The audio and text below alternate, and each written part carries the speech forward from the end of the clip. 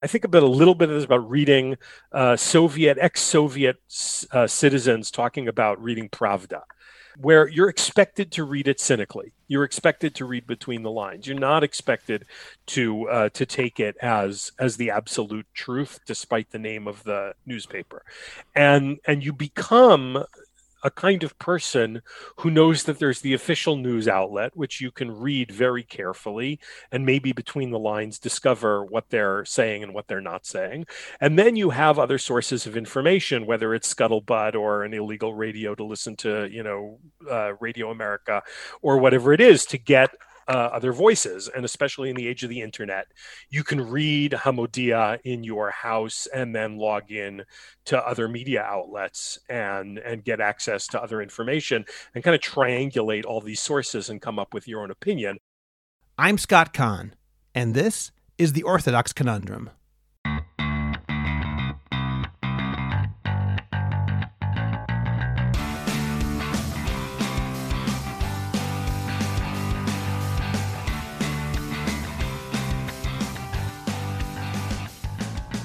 This is The Orthodox Conundrum on JewishCoffeehouse.com.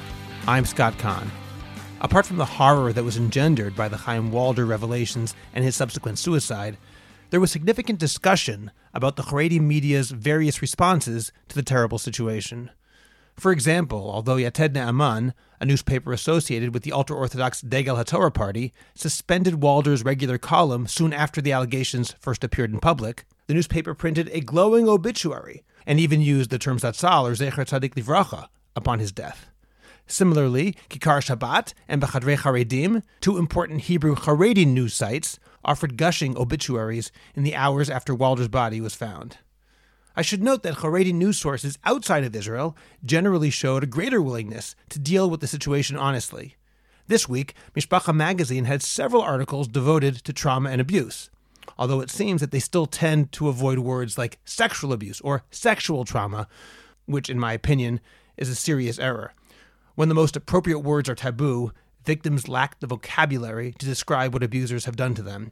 And when the topic of sexual abuse is couched in terms like inappropriate behavior, victims lack permission to discuss their experience altogether. Nonetheless, the fact that a good portion of the magazine was dedicated to the problem is a positive sign. On the other hand, Ami magazine had Rabbi Shmuel Eliyahu on its cover, the same Rabbi Eliyahu who convened the Beit Din session in Sfat 2 weeks ago that Walder refused to attend and that heard testimony from 22 people attesting to Walder's crimes. Unlike the Mishpacha articles, Ami magazine was, in my opinion, using Rabbi Eliyahu in order to rewrite history, saying that the Chareidi Rabbanim were on the side of good the entire time. Here's an example of one leading question. Quote, "There was some surprise at the speed with which your Beis Din spoke out against him, contrary to the perception that some have put out that Rabbanim are slow to react in such cases." Note the questioner's sleight of hand. The authentic speed of Rabbi Eliyahu's Beit Din is conflated with all of the Rabbanim, thus implying that all the Rabbanim acted properly, not only exceptions like Rabbi Eliyahu's Beit Din. This is the tenor of the article, and its revising of history represents the opposite of the Torah norm of Midvar Sheker Tirchak, stay away from falsehood. Of course, this is also the same publication that 2 months ago featured an article entitled "The Vibrancy of Iran's Jews." Rabbi Yehuda Gerami, chief rabbi of Iran, discusses how his community is thriving in the Islamic Republic, an article that was condemned by many as Ami's buying into the Islamic regime's propaganda machine. And I thank journalist Jackson Richman for pointing me to that article and the responses to it. And that's just the tip of the iceberg. I wanted to better understand all of the ultra-Orthodox media, so I spoke to Dr. Yoel Finkelman, the author of Strictly Kosher Reading and someone who has genuine expertise in this area. We'll get to that interview momentarily. First, please subscribe to The Orthodox Conundrum on Apple Podcasts, Google Podcasts, Spotify, Stitcher, or anywhere else you get your podcasts. Please like the Orthodox Conundrum page on Facebook and join and participate in the Orthodox Conundrum discussion group on Facebook. We have some fantastic discussions there, so check it out today. I'd also like to ask you to become a Jewish Coffeehouse patron on Patreon. Just click on the link in the description of this podcast, and you can get bonus episodes, JCH merch, and more. You'll get special episodes on all sorts of topics that are only available to subscribers, and you'll be helping Jewish Coffee House spread our message of a welcoming, intellectually engaged, and honest orthodoxy. It's just a few dollars a month, and you can cancel at any time. We're looking forward to your joining the Jewish Coffee House team. Finally, do you have a message that needs to get out? Do you want to reach hundreds or even thousands of listeners? The best way is by producing a podcast, and Jewish Coffee House can make it happen. I have experience producing hundreds of podcasts, both for myself and for clients. Whether you want to learn everything you need in one day, or record and relax and let us do the heavy lifting, JCH Productions will work with you to make it happen and make it even better than you imagined. Let us help you today. Write to me at scott@jewishcoffeehouse.com or go to jchpodcast.com, that's jchpodcast.com, to learn more and to sign up for a free consultation. Make your voice heard, promote your cause, sell your product, and engage your audience today. Dr. Yoel Finkelman is curator of the Chaim and Hannah Salomon Judaica collection at the National Library of Israel.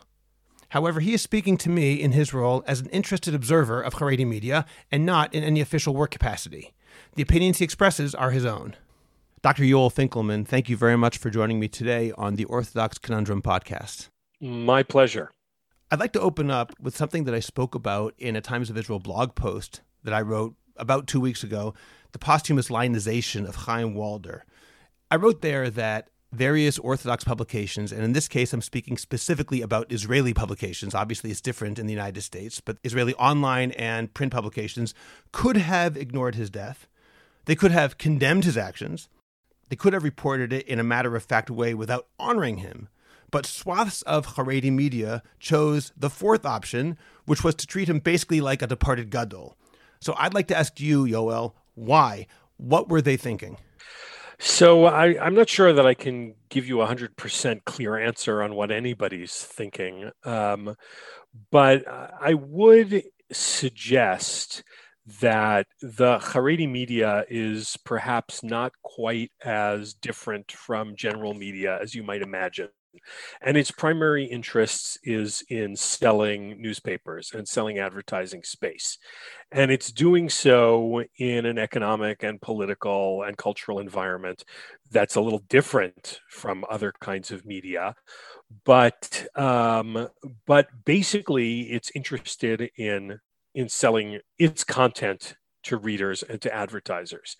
And so there's kind of an opportunity when there's a big news story to get it out in a way that's going to attract readership.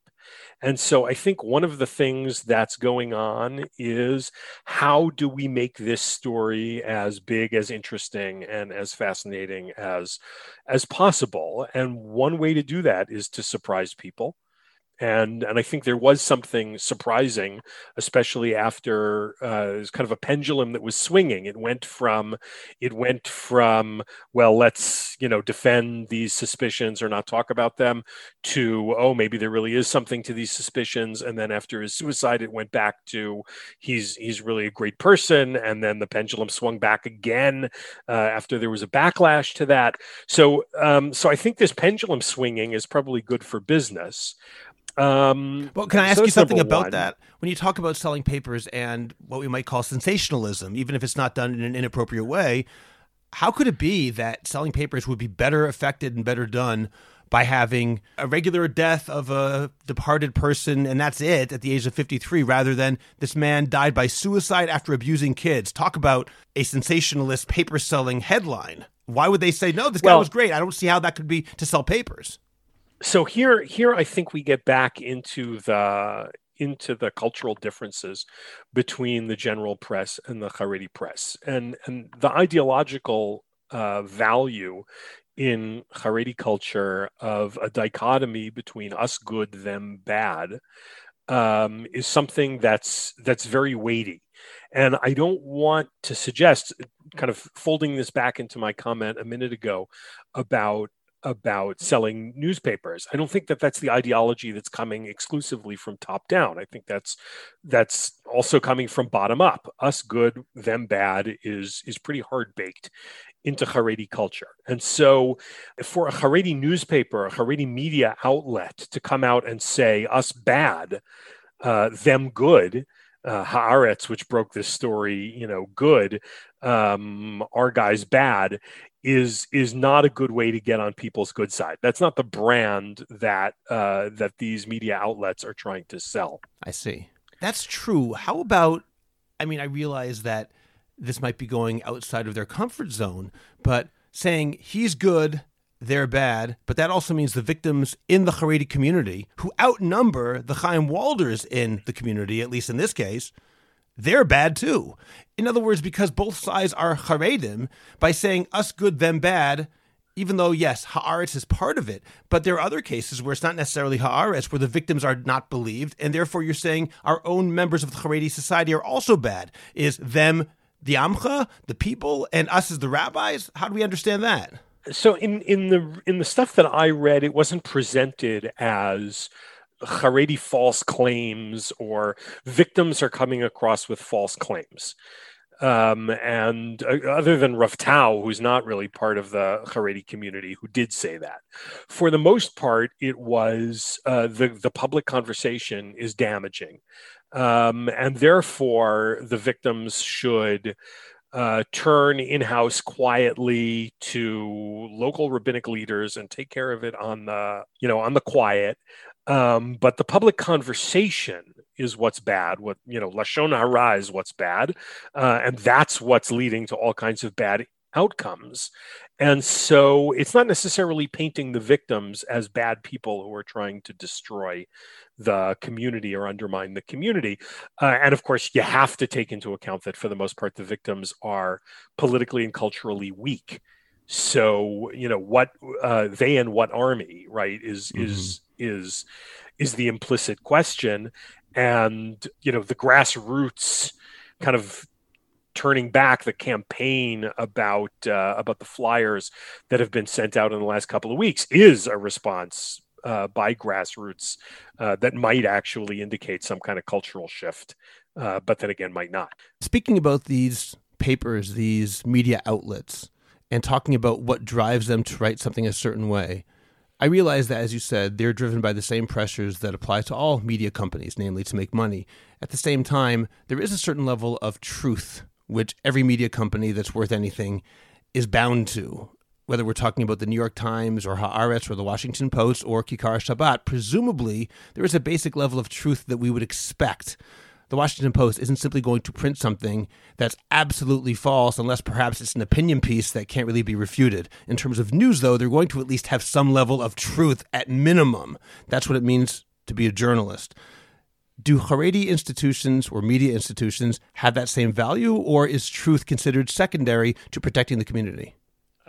So I think it works like this. I think media outlets that value truth are the historical exception and not the rule. There was a kind of short period at some point in the mid 20th century when there was some kind of sense of shared journalistic ethics, which wasn't flawless. But that certainly wasn't true in the dawn of newspapers in the 17th and 18th century, and I don't think it's true anymore today. I think the mass media, the easy access to information, has created a situation in which we all log in to hear and see and read what we want to know, and so you have all kinds of media outlets that say what their audiences want to hear, and that the more, pardon my cynicism here, but the more responsible media outlets are doing dedicating themselves to truth because that's what the customers demand. And in areas, if you take, any given media outlet, if you take, the New York Times, when it comes to topics where their readership isn't so interested in truth, lo and behold, you discover that they're not treating that all that well. And if same of Fox News and same of Hamodia and Yated Ne'eman. So I don't think it's really a categorical difference. I think media creates what the audience is willing to buy. At the same time, there certainly have to be pressures on Chareidi media institutions, the Chareidi press, when dealing with issues like sexual predators that might be different from simple media companies that don't have a rabbinic oversight committee or aren't, at least in their own minds, bound to rabbinic dictates. Can you talk about some of the pressures that do work on Chareidi sites? Well, so I don't know what happens between the supposed rabbinic oversight committees and the actual press.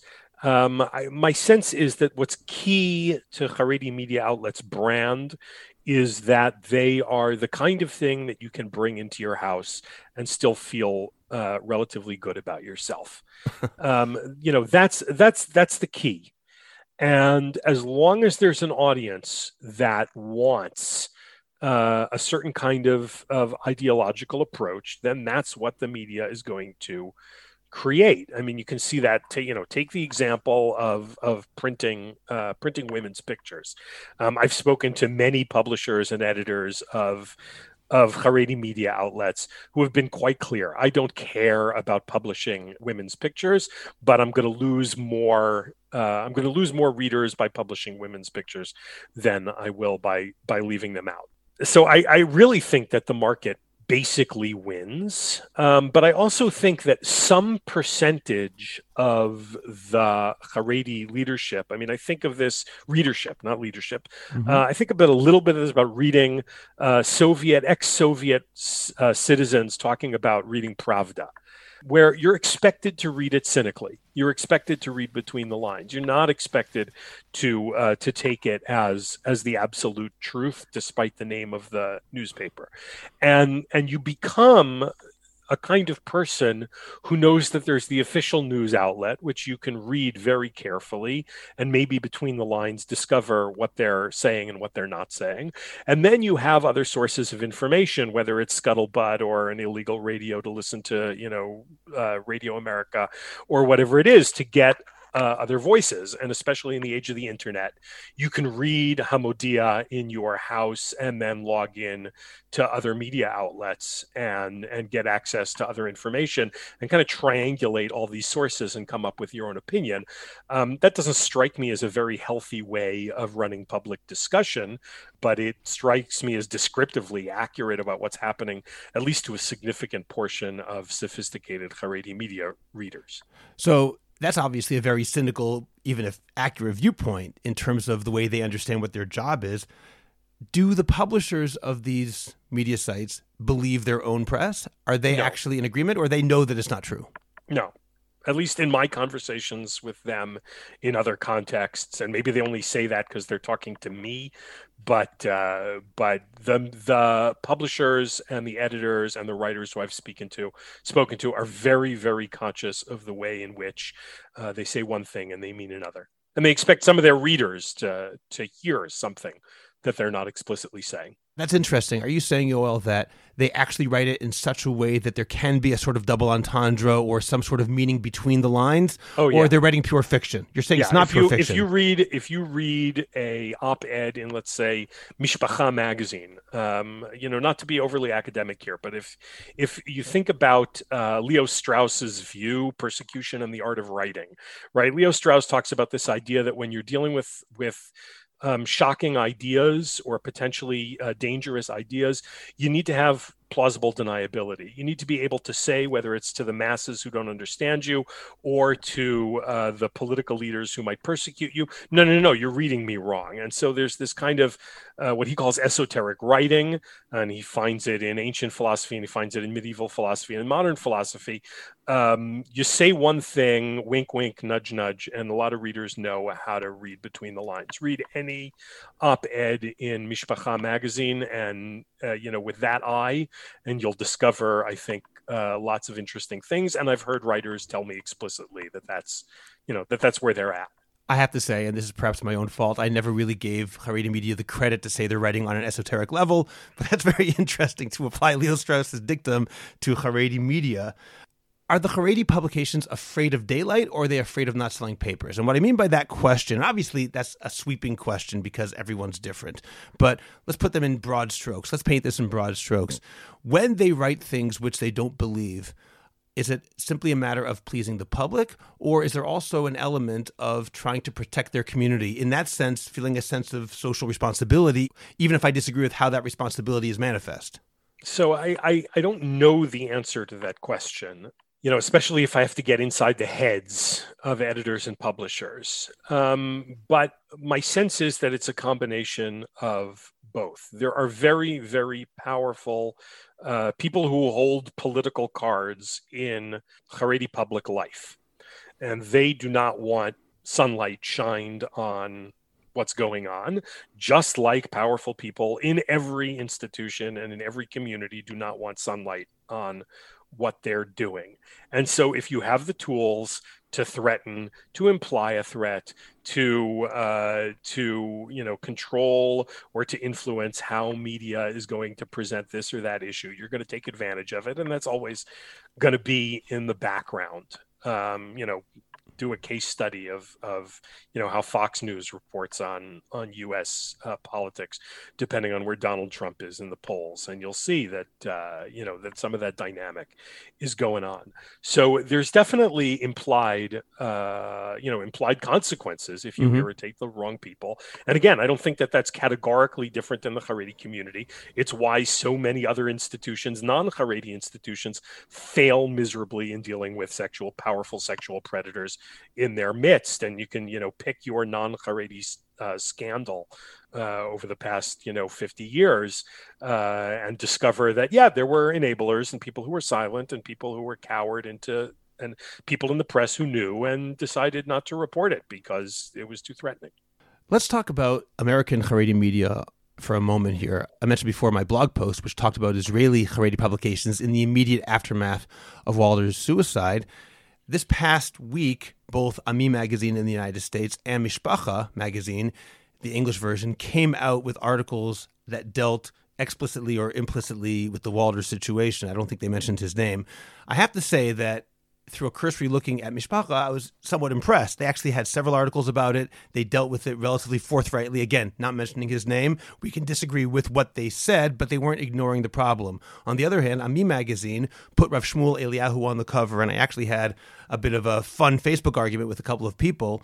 Some people said, isn't this great progress? They actually put Rav Eliyahu on the cover, and I said, not at all, because the subtitle of that cover article is a quote from the interview on the inside, quote, "I truly admire the Rabbanim of the Chareidi community in Bnei Brak. I got to see their genuine care, concern, and emotion." And to me, reading that article, the questions were leading questions designed to exonerate the Chareidi community rather than say, oh, we made a mistake or anyone did something wrong. It's saying, wow, we and Rav Shmuel Eliyahu are on the same side and always have been on the same side. An obvious example of that was in the introduction to the article, the publisher, Rabbi Yitzchak Frankfurter, wrote that, wow, look what happened when this first came out. Yated Amman immediately suspended Walder's column. He did not mention, of course, that they wrote a glowing obituary in his honor with the word Zatzal after his name. So what gives, right? Yeah, what gives? Yeah, exactly. So I think both sides of that are probably right.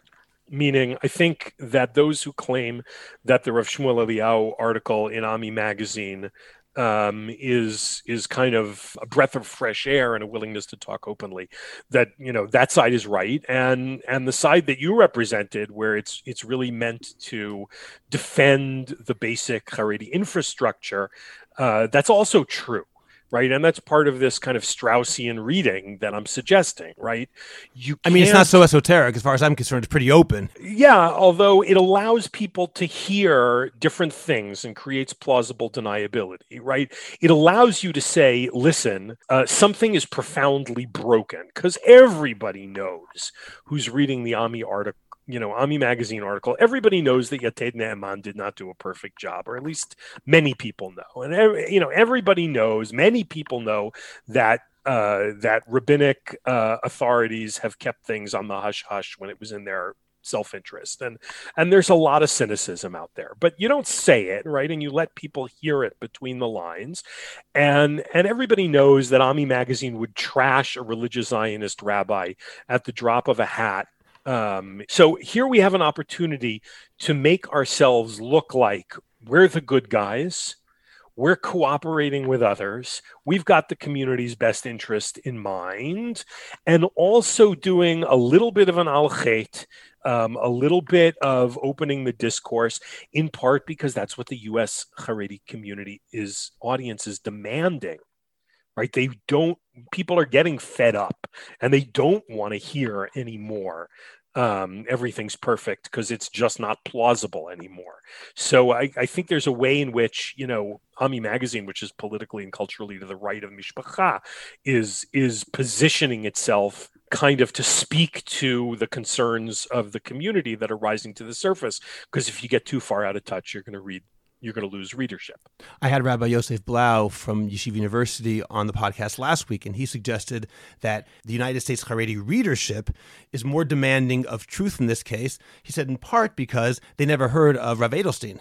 In Israel, Rav Edelstein, the Rosh Yeshiva Ponevezh, came out with a statement which said that the real villains here are the people who reported about it, etc., and therefore everyone had to get in line to sort of deal with that Das Torah that was put out there, because people in the United States never even heard of him. They didn't have that same societal or rabbinic pressure on them to do the same sort of things. Do you agree with that statement? I think that's probably true. I would also add that the American Haredi community is much more diverse and much more of a continuum, and the lines between kind of right-wing modern Orthodox yeshivish and left-wing yeshivish and full-fledged American Haredi. There's kind of a lot of gray area on that continuum, and there's less gray area on that continuum in Israel, where the lines between the migzarim, between the different sub communities within the Israeli populace are a lot more sharply drawn, and so that will change also how the way in which the Haredi media conceives of its audience and its expectations of its readership. So I don't want to give too much credit to Ami Magazine of having a consistent editorial policy. You can hear I'm not the biggest fan of that particular magazine. But if this really is something that's going on with the esoteric writing, trying to move in a certain direction while at the same time trying to defend the Haredi community, there are some decisions that they make which are confusing to me. For example, about maybe 10 months ago, they had Rabbi Yoshua Pinto on the cover. Rabbi Yoshua Pinto is the ostensible chief rabbi of Morocco, and they talked about what a great tzaddik he was. What's the purpose of that? Let me explain, if people don't know. Pinto is not the chief rabbi of Morocco. He actually is pretending to be the chief rabbi of Morocco. I have a letter where the chief rabbi of Morocco asked him to cease and desist calling himself the chief rabbi. I think he's actually something like the chief kashrut inspector. Beyond that, and even more importantly, Pinto was in jail for financial shenanigans in Israel for several years, as far as I understand. Why would they put someone like that on the cover? Here's the question. This is not a matter of defending something going on in the Haredi community. This is somebody you can spit out and say he's not part of us and leave him alone. Why bring attention to something which can only cause shame to the community? No newspaper or magazine, especially magazines, have consistent editorial policies because they're boring. If you can't have, I don't know, if Cosmopolitan we'll talk about how important it is to be, to dress perfectly and, to be sexy. And then in the back pages, it'll have an article about how the fashion industry is manipulating you. So, nobody's consistent.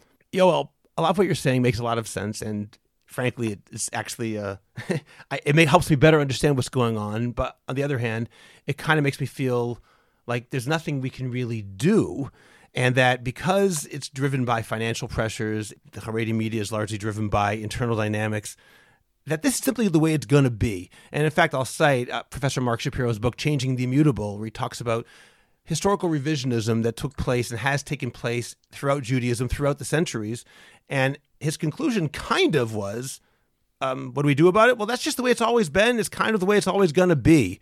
Is that hopeless note accurate? Or, I'm not speaking about Changing the Immutable or Professor Shapiro. I'm talking about in general this idea that, the media is what it is because it's driven by financial pressures and societal pressures. And no matter how much we protest not putting in pictures of women or historical revisionism, etc., it's not going to matter to them because they're just trying to sell papers, and this is the way it works. What do you say? Yeah, I think that there's a lot of truth to that. I think that the amount of leverage that people outside the community have on the internal discourse of the Haredi community is pretty small. If we're not buying their newspapers and we're not clicking on the advertisements on their websites, then we're tourists. And, tourists have some influence on the economy, but that's not what's really going to make that's really not what's going to make or break the difference. Things will shift when the Haredi lay people insist that they shift, not when outsiders, insist that they shift. And when a newspaper or a website feels like it's going to get more readers by being honest about sexual assault, then it'll be honest about sexual assault. And when outsiders create activism, then we'll ruffle some feathers, but that's not really what's going to make the difference. And it could very well be that that some of that is shifting. People have made entire careers from youth to retirement, predicting radical shifts in the Chareidi community and being wrong. So I wouldn't overstate the sense in which the shifts, the Walder affair, is going to be a ground shifting event in Chareidi discussion of sexual abuse. But there are some signs that there is a demand from the grassroots for more openness and more transparency. And that's the stuff that's going to make a difference, not, no offense, a podcast that's not really appealing to the Chareidi community and isn't going to get listened to by the Chareidi editors. Understood. So some of the grassroots efforts that people are doing now to push towards and push against the Chareidi media outlets, you're saying is misplaced. Really, the effort should be given towards the grassroots, given to the Chareidi public on some level. Although the question is, how do you reach them? The answer is through the Chareidi media, and it becomes a cycle where I'm not sure how you enter into that dynamic without, being an outsider, it sounds like it's almost impossible. I wouldn't say almost impossible. I think it's a kind of, cliché, if you will. It's a second order effect. If those people within the Chareidi community who are listening to what's going on outside, if they are inspired to be more, to do things within their own Dalet Amot, within their own local communities, then there's more of a chance that things are going to change. I really do not want to take anything away from the many, many, many people on the edges or outside the Chareidi community who are doing fantastic, wonderful things to protect victims, to protect those who have been hurt, to prosecute those who are victimizing, and to shed light on things that need to have light shed on them. I don't mean to take anything away. I just mean that grassroots are really hard to shift, and outsiders have limited power. But lo alechem lachaligmor v'lo ata ben chorin li batel mimena. So if we can't fix everything, let's at least do our piece. Let me ask you a final question, Yoel. What is your feeling about the insidious nature of revisionism? Meaning, is it a problem? And the reason I ask this is something that I've been thinking about a lot. Let's say, for example, change does come to the Orthodox community, the Chareidi community, in fits and starts, but it's done in such a way that it's pretending that there never actually was a problem in the past. That's how we're able to do it, let's say. Let's say, pretend that we have a publisher who would argue, yes, I know there have been problems, but the way that I'll effect change is by changing the past, indicating that a value which now matters to us always was our value. And in so doing, I'll bring the community along in that direction. Someone might argue that the norm of truth is hurt by such an attitude. Others might say, who cares as long as there's change? What do you think about historical revisionism? Is it something which we should fight against or celebrate? Well, I think there's a difference between the descriptive level and the prescriptive level. At the descriptive level, of course, there's going to be historical revisionism. Everybody's always constructing a usable past. Everybody's always looking at the past and trying to figure out, what narrative leads to the future that I want. Dispassionate historians are few and far between. And even then, you look back 50 years later and realize that they had agendas as well, even the best and most dispassionate historians.